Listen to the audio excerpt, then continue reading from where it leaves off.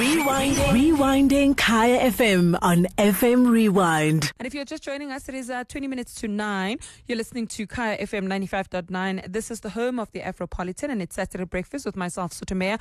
Earlier on, I had said that we're going to be chatting to a mom and a blogger. Her name is Amanda Rogaly, and we're going to be chatting about traveling with kids. I mean, for some of us who are crazy, I mean, we're doing a road trip with a 10-month-old and a 4-year-old. I know it's not the smartest thing ever, but she's got tips on how you can travel nicely and smoothly with your kids. Amanda, thank you very much for joining us. Amanda, can you hear me? Yes, I can hear you. Hi, great stuff. Thank you very much. Hi, not a problem. Thank you very mumuch for joining us. So you've got tips on traveling with kids. And like I said earlier on, I mean, we are just absolutely mad. So we've decided to go on a road trip with little ones, with a 10-month-old and a 4-year-old. And I know it's not the smartest thing on earth, but I mean, basically, how do you travel, smoothly with kids? Well, I must be honest. I think that traveling with small ones of those ages, 4 and 10 months, I think that that's actually easier than traveling with kids that are, moving around and walking around and trying to do things. At least with 4 and 10 months, you can keep them in their seats. They do a lot of sleeping, which is fantastic. So it is easier than actually traveling with kids that are a little bit older. But today I actually want to talk specifically about jet lag. Because it's something that we overlook. When we put kids on a plane and we send them off to a different country and we cross many, many time zones. And jet lag is something, really affects people and specifically kids. So there are many, many ways to work around it.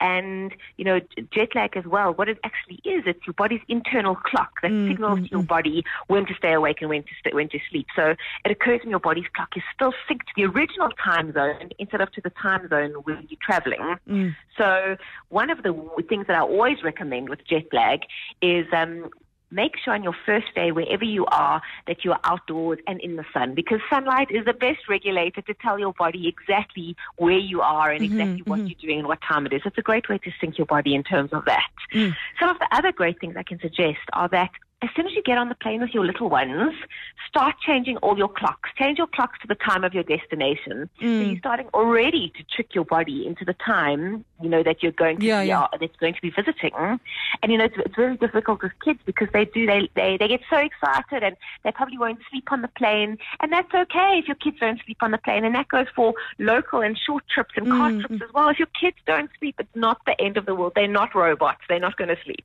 There's so much excitement, yes. And I remember a couple of years ago when my daughter just turned 1 and we did an overseas trip for Christmas. Well, the time zones were not that different because we went to Dubai. But what we did, one of our tricks was to make sure that we leave the country, we leave South Africa at night. And that way she would be asleep on the flight. I suppose that is, when you're booking flights, that could be something to consider as well.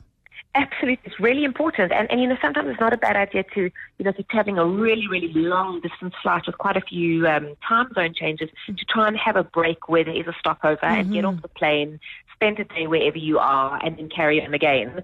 It is really, really hard traveling with little ones. And the thing about being a mother, and what I always prescribe on BabyYumYum, is that you need to be planned and prepared, and you need to think like a child.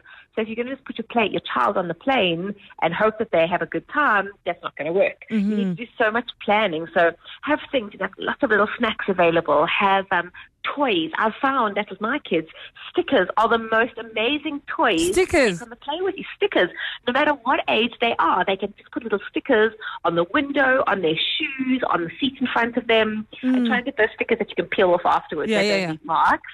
But those keep them going for hours. It's quite fantastic to have those as well, which is really, really good.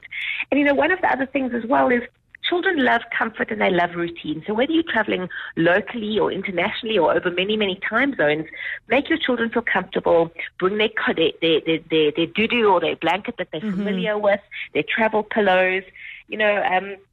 Get them comfortable. I think that's the most important thing. And with any trip, drink fluid. You've got to try and make sure that your kids are hydrated all the time, whether in the car, whether in the plane, particularly when you are traveling in the plane. Plane air can make everyone feel very, very dehydrated.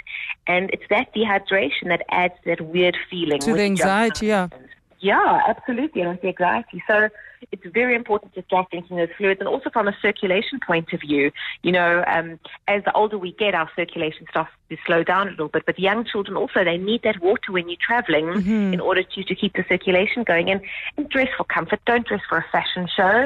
I think and I'm sure that you'll agree with me. It's a big mistake. People think, it's one of the biggest mistakes. Every time you get on a flight and you see people in the high heels and and the kids are wearing like the most fashionable gear, and you're like, where are you going? 100%. It's not a fashion show. Dress them for comfort. I think that makes a huge difference as well. So avoid tight-fitting clothes. Have something that's loose.